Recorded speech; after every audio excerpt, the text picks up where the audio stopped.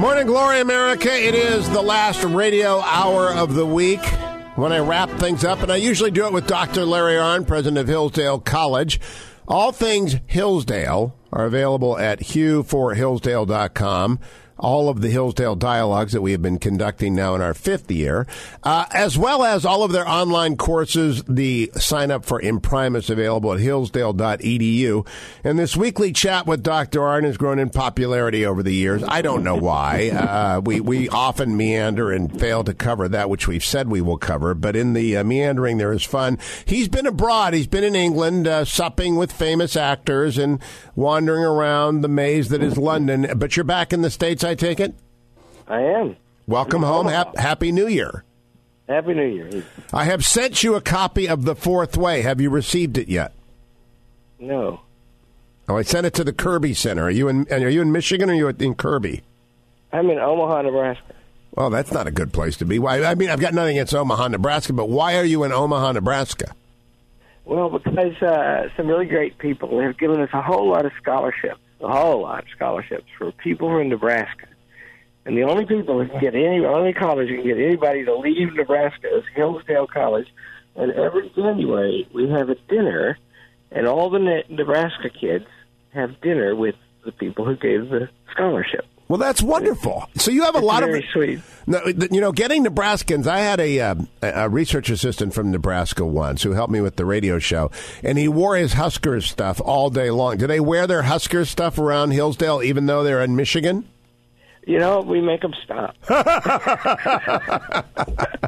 right, Dr. Arnn, let's get to the important stuff. First of all, how is Gary Oldham as Churchill? Did you watch any of the filming of that? I did. I had dinner with him and with Doug Urbanski, who's a producer and a friend of Gary Oldham's longtime partner, colleague. And then the next day we watched some film all day. And I don't even know if I'm supposed to talk about this, so we'll go ahead. But he looks more like Winston Churchill than anybody I've ever seen play him. Really? Partly because he's made up for 3 hours every morning. Gary Oldman is a very committed actor, and then I saw several clips and I watched some film all day long, and I had two of my children and my wife with me. It was a lot of fun, and they were very nervous because they want to get it right, and it seemed to matter to them a lot, what I thought. Well, you are a Churchill biographer. You are part of the Martin Gilbert team. You know of which you speak. If they get anything wrong, you're going to call them on it like you do to me repeatedly. And so... I was nicer to them. Well, that's not hard. That's a very low bar. And so the question becomes, what did you think of the substance of the film? Well, so he's playing a Churchill that's different than they're almost always play, because Churchill is famous for those great speeches. And when in conversation, Churchill was lightning quick. And Churchill was athletic. Churchill moved quickly. And so mostly they played this ponderous guy, But Churchill was fun, and he had a sparkle, and he was very fast in conversation. And Gary Oldman is playing him like that. And I asked him, I said, why are you playing like he's fast? And he said, wasn't he? And I said, well, as a matter of fact, he was, but he's never played that way. He said, yeah, he seems so full of life to me. And I said, good for you. So I think it's going to be great. Do we have any idea when it's coming out? Yeah, I'm going to get to see it early, and I'm going to review it. And I love these guys so much, and I was so touched by seeing them that if I don't like it, you'll find out because I don't write a review.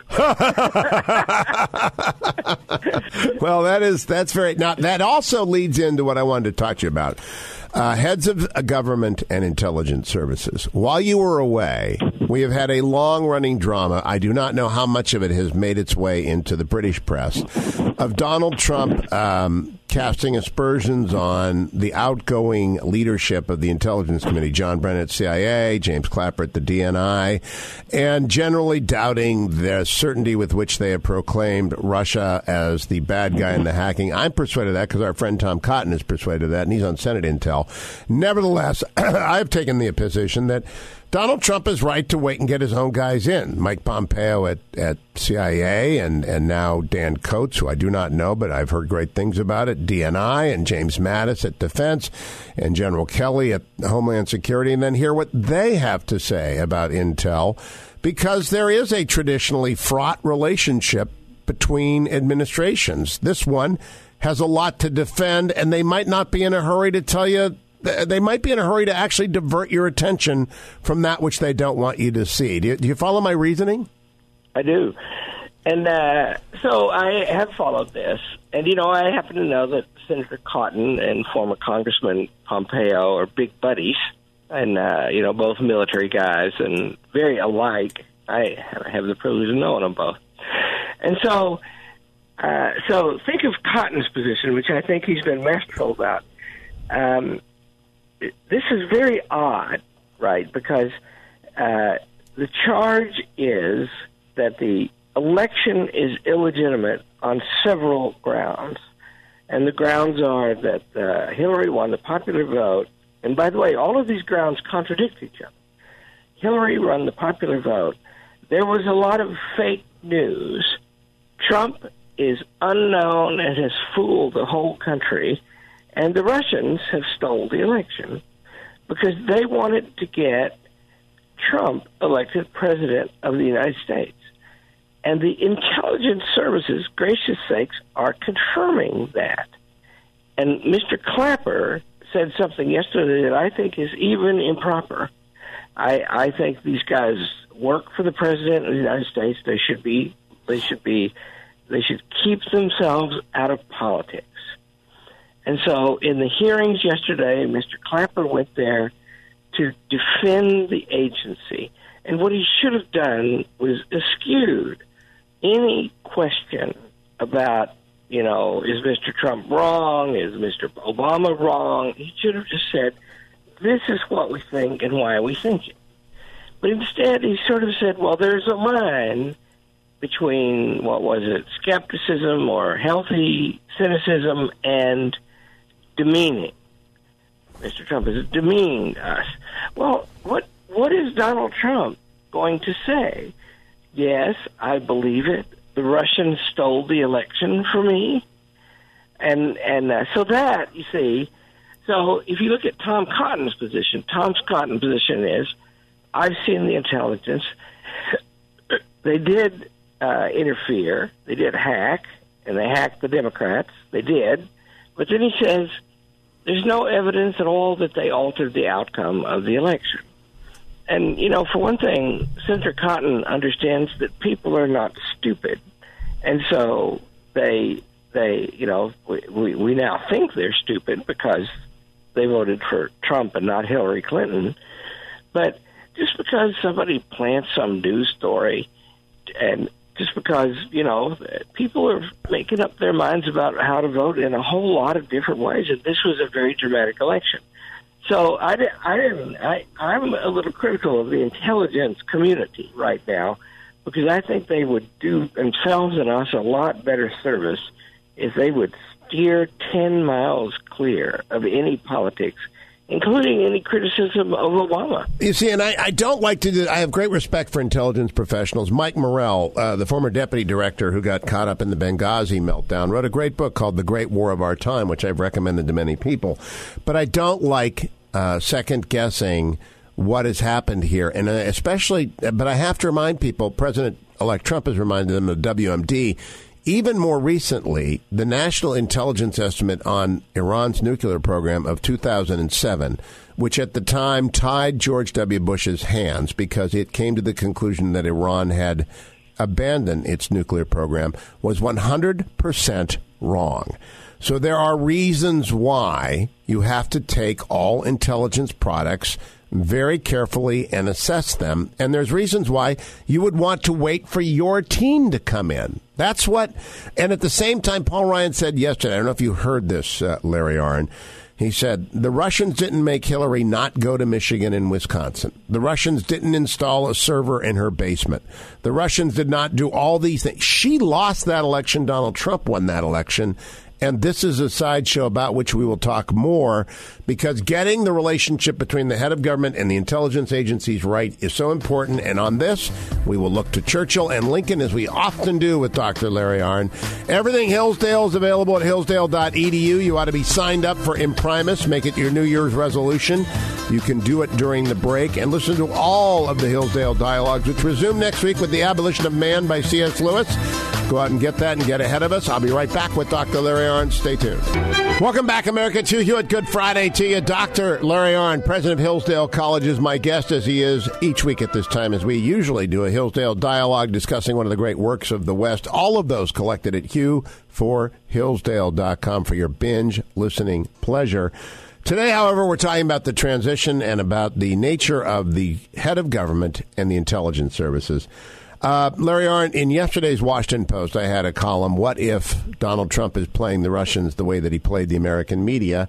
And yesterday with Ted Cruz, I had a conversation which is reproduced at length, and it's got a very funny anecdote in it about Judge Luttig, Chief Justice Roberts, and Justice Scalia, so I would recommend it to you, and in which he talked about the cabinet being the most conservative cabinet ever because of the Reid rule. It only takes 51 votes to confirm a cabinet member, and therefore we're getting Scott Pruitt and Andy Puzner and a lot of great conservatives.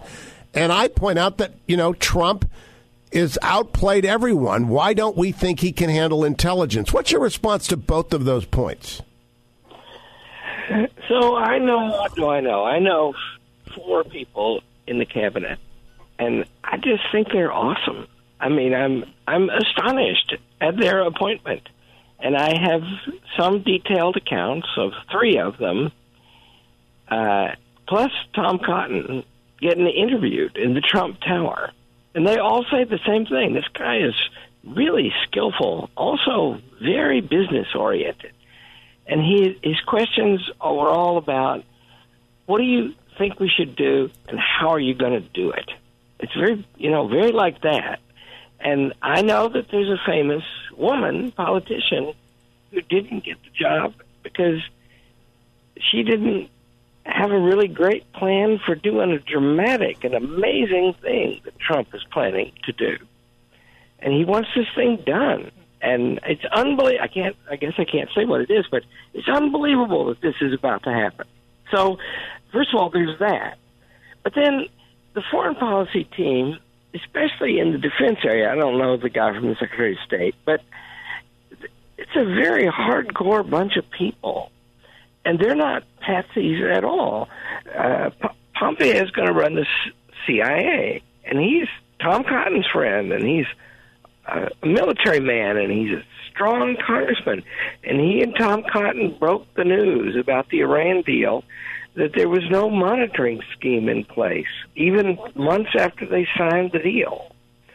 So that's that guy, right? But Mike Flynn and General Mad Dog Mattis, and now it looks like Dan Coates, isn't it, for Director of National Intelligence, the job that Clapper has? So these guys are tough people. And he's appointing that team, and he seems to know, from what I hear, but it stands to reason he would know this too. You appoint people to help you and manage for a reason. You need them, and so you want people who can really do it, and that means give them their heads a lot. And so I don't think what's going on here is that Donald Trump has a secret plot to reward Vladimir Putin. I don't think that's plausible. And so I think that, and another thing about Donald Trump seems to be this. I don't know Donald Trump very well, but I said this once in a debate with somebody about Trump. If you grow up in Arkansas and you're around hunting dogs, you know that when they're puppies, there are 2 kinds. And one kind, if they hear a loud noise, they shy away. And the other kind is, if they hear a loud noise, they turn toward it. Donald Trump is that second kind. And that means if somebody's attacking him, he attacks them back. And so all this talk that the election is doubtful, right? And the Electoral College, I left that out in my list, right? And the Electoral College is a terrible thing, and it's thwarted the will of the people. Did you just go into a swimming pool? Did you move somewhere? Are you walking around a hotel room? No. Okay. Am I hard to hear? You were for a moment there. Okay. Back on the Electoral College. Yeah. So Trump is, and, he did disparage the intelligence community. I don't think it should have responded, but I don't think Kleber should have done that. But I think it should stand up and tell the truth to Congress, which apparently they did yesterday. When we come back, we're going to talk about what head of state and head of government should say about what they are being told in secret. And we're going to look at what Churchill did as a guide for that. Don't go anywhere, America. You might want to read Josh Rogan's piece at the Washington Post. There is tension between James Mattis and Donald Trump, as one would expect between two strong-willed individuals. Stay tuned. Welcome back, America, to you with Dr. Larry Arnn, president of Hillsdale College, talking all things transition and intelligence. Dr. Arnn, there's a story by Josh Rogan in the Washington Post that says Jim Mattis, the General and Secretary Designate of Defense, is fighting with the president-elect over who will be the heads of the service agencies, who will be his number two. Mattis is very picky. Trump wants his people. What was Churchill's rule about undersecretaries and deputy ministers and all that sort of thing? Well, I'll answer that two ways. One was, it depended. There's a very notable example where he had a fight with a guy he really needed forming his 1940 crisis cabinet. Ernest Bevin was a socialist and a hard-fighting dock worker guy and an anti-communist. And Churchill really needed that guy in his cabinet. But Bevin wanted to pick all his own people. And Churchill wrote him a letter, and he wanted his cousin to be one of his functionaries. And he said, in this crisis, I must have people in all of the key areas whom I know and trust. And Bevin compromised. He got mostly his own people, and Churchill got his people. There's a good rule that I learned of from my friend Ed Fulner, who's the head of the domestic policy part of the transition team, and he said that it's been the rule in previous administrations that people have that the president and the cabinet officer have mutual vetoes, that they piece it together out of who they know and who they want, and they both have to agree. And that looks like a good rule to me. So if they're quarreling, and I know this from Tom Price and Jeff Sessions and Tom Cotton, I know that they were all told that they would get a very wide latitude to pick who they wanted, and that the White House would be involved. That seems like the right way to do it to me. All right, now let's go to the intelligence community specifically. He's picked Mike Pompeo, great guy, to be the head of the CIA. Dan Coates, who I do not know, but I'm told is a good guy, to be the DNI. Mattis and Flynn. These are the Mattis, Flynn, and Kelly. These are the big five when it comes to intelligence. The secretaries of DHS, Secretary of Defense, head of DNI, the head of the CIA, and the head of your National Security Council. How did Churchill deal with secret matters, and how often did he talk about them? Well, that's an extremely important and famous story because they had a source. They were able to decode increasingly over the course of the war German communications, because the Germans were very German, right? Had to have a perfect way, and it had to be uniform. And so they invented these Enigma machines that looked like typewriters. And you couldn't decode anything without one of those machines. You had to know some other stuff, too, to decode anything. But if you needed the machine, and the machine was very hard to re-engineer. And they got their mitts on a couple. And then what happened was, at Bletchley Park, a place outside London, sleepy little village, you can go visit it, and it's a lot of fun. And this is a little village, right? And there's this house that nobody knows what it is. It's been out there on the edge of town for a long time. And the next thing you know, and this happened in months, not years, there were more than 20,000 people working out there. And so the neighbors noticed more activity. and they were decoding the Russian military transcripts, and it was the most important thing that the German military transcripts, that the Germans not know it. And so the man who ran it was a guy named Mingues, and he was known as C. And this thing was called Boniface, which is a good name if you think about it for a minute. And there were 7 people who knew about this, and nobody ever spoke of it. And Churchill kept the key to the box that it came in every day in his own pocket all the time. And that means that people in the office and most of the members of the cabinet did not know about this thing. And it happened that in the Middle East, and when in 1943, the Allies won their first parts of the war in the Middle East, in North Africa, fighting Rommel. And they'd learned over time that Rommel was running out of gas and to drive his tanks, and he was running out of troops and ammunition. And Churchill traveled to the Middle East to tell 2 different generals that he knew this for sure and how he knew it, but he wouldn't send them a cable about it. So, and Churchill said famously, because he always had the greatest phrase in the world for whatever happened, in war, truth must always be accompanied by a bodyguard of lies. And he was a big believer in spying and intelligence and in fooling the enemy, and he guarded it really closely. And so, I don't know if maybe Trump's going to tweet out all the secrets. Who knows? I doubt it. But if he does, that'll be really bad. Do you think he has the capacity? I raised the question in the Washington Post yesterday. Didn't answer it. Just that, does he have the capacity to head fake Vladimir Putin? In other words, could all of this conversation that is ongoing about Putin be a head fake? Or does he also have the capacity to think strategically about doing a reverse Nixon to China? The stronger of the 2 competitors in the superpower category now is China. When Nixon went to China in 1972, it was the weaker. And so he aligned himself with the weaker of the 2 rivals and thereby improved our strategic position. Is it possible Trump is thinking along those lines? Is it possible that he has a head fake, or is it all just Trump being Trump in your view?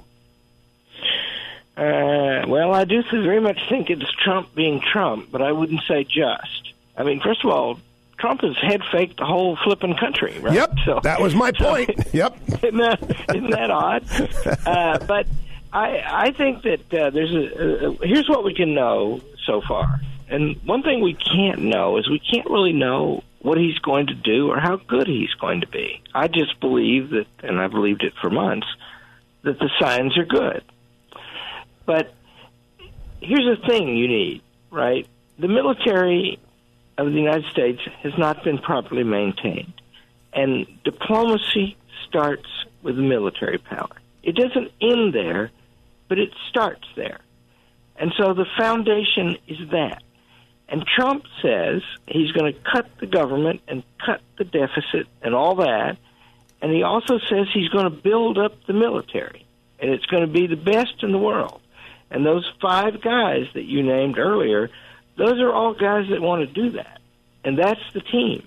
And Paul Ryan, our mutual friend, was on the program 2 days ago, and he stunned me. There are $2 trillion in American profits stuck abroad that will not be repatriated because our corporate tax rate is around 30%. And they're just not going to give 30% to the government because they don't have to do that.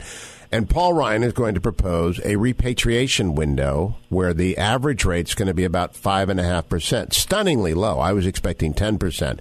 That will generate between $200 and $300 billion, according to the speaker, which will pay for a lot of boats. It will pay for a fence. It will pay for a lot of infrastructure. It's brilliant if they do it. Oh, yeah. Yeah, and, the Obama administration, some things about that administration were deplorable. And these tech guys who have a lot of this money abroad, they came to him, and they were his greatest supporters, right? They just fawned on him, and they came to him and begged him to do something about this, and he wouldn't do it. And he had the Congress for a while. So it is a brilliant plan. And if we start repairing the military so that it's like the first thing you've got to do is you've got to make Vladimir Putin and China and their leadership, Mr. Xi, you've got to make them afraid. You've got to make them worried, nervous, because they're playing that game. And look at what Trump did. So in the South China Sea, China is claiming very wide boundaries, right, the 300-mile or whatever it is, and they're taking a rock, a coral reef, and they're building it into a military base, and their signs are going to do another one. Yep. And they're trying to deny us access to the South China Sea. And their diplomacy is all made to make their neighbors cower and also offer them inducements with a plain purpose. Also, the weapons they're building have this purpose, to deny the United States Navy and Air Force access to the Pacific. And so what does Trump do but take a phone call from the president of Taiwan? And that's just brilliant, in my opinion, and the stories are that it was carefully prepared. And see, China has enormous advantages. They have population, they have growth, they have proximity to most of the people in the world, right? And we're off here by ourselves, right? It's our advantage, but also disadvantage.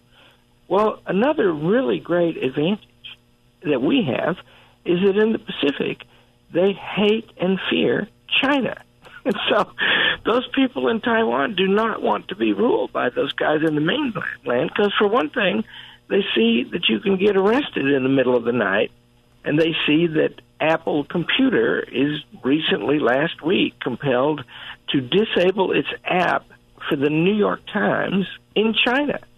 Because God, I don't like the New York Times, although I read it, but it's too freedom for China, right? And so there's an advantage for us there, and Trump just took a phone call, and it just shook up the whole world. Yeah. And that's really cheap, It didn't cost anything. I think the lady from Taiwan paid for the call. But then he does this morning, Dr. Arnn. Wow, the ratings are in, and Arnold Schwarzenegger got swamped or destroyed by comparison to the ratings machine DJT.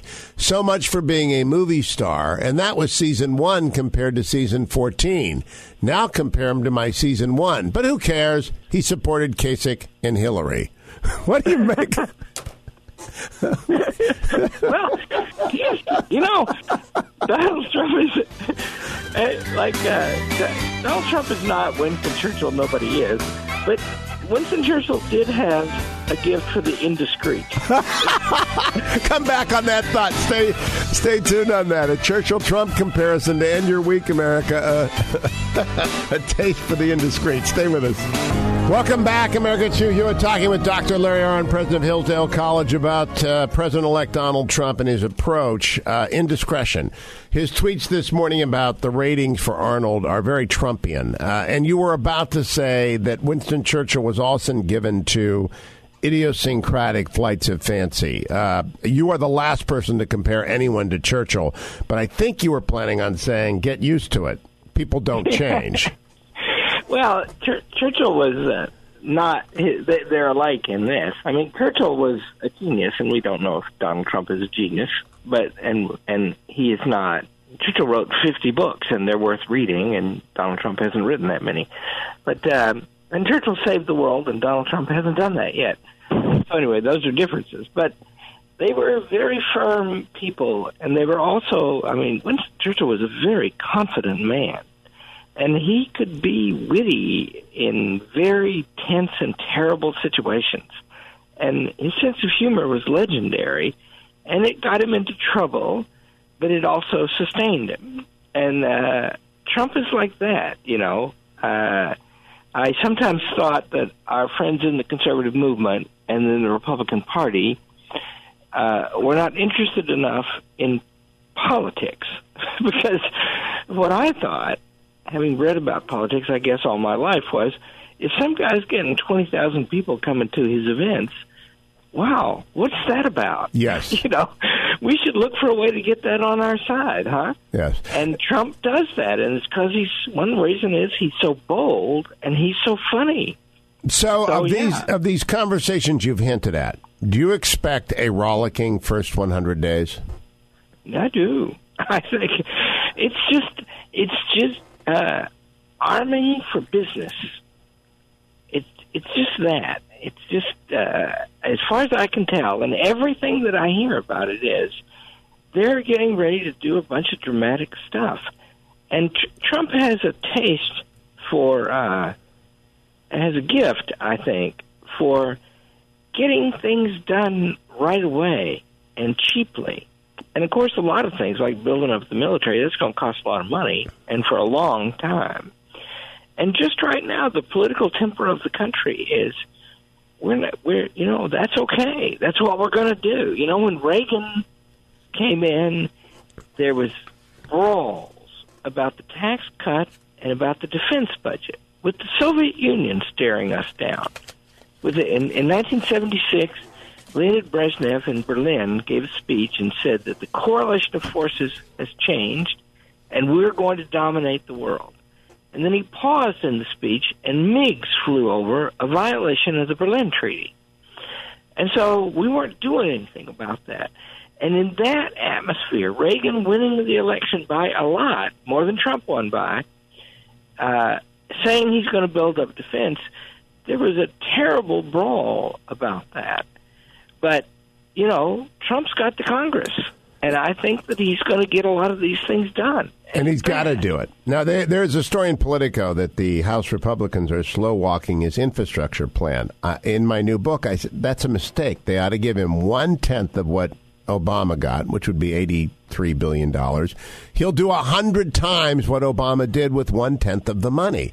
If you do it the right way, if you let local people pick the projects on which to spend it, they will do so. If you let local congressmen control the money, not bureaucrats. I think he is going to be an enemy of the bureaucracy, Larry Arnn, and I love that. Oh yeah, I mean he's got a real sense of value for money. So you invented the best term for this that I've ever heard, and that is Trump tattoos. Yes, right. So Boeing is building a plane that's going to cost a lot. Is it Boeing that's building it? Yep. And the Air Force One, right? They got a Trump tattoo. Yep. They got a Trump tattoo, and everybody gets them all the time. I mean, I like Trump, and I endorse Trump, and I stood by him during the Hollywood tape thing, and all that, right? But I'm waiting for my Trump tattoo someday. And I also have a new term. Tangible Trump trophies, T3s. I think he will want to build some tangible Trump trophies, T3s, all over the country. And you know what? That'll be good for him and good for the country if we build things. Yeah. I'm hoping that they're going to do toll roads. And, those are annoying to people, but if they're electronic, they don't take any time. And what they have the promise of doing, especially if they're private, is they have the promise of keeping the revenues associated with the expenses in transportation. And it just so happens Hugh Hewitt and I know a lot about this because we used to fight the development wars in Southern California trying to protect people's property rights.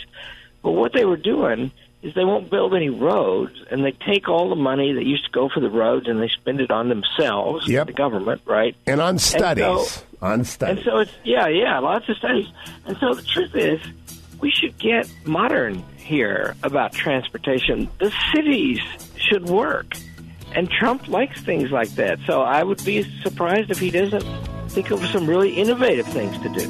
More on this next week and the beginning of our conversation about The Abolition of Man by C.S. Lewis, our next great work on the Hillsdale Dialogue. Dr. Larry Arnn, welcome back to the United States. Welcome to 2017 America. Thank you so much for listening. We'll be back Monday. Thank you, Adam and Dwayne. Thank you, Jake and Ben. Thank you, Danielle, and all of you who are listening to The Hugh Hewitt Show.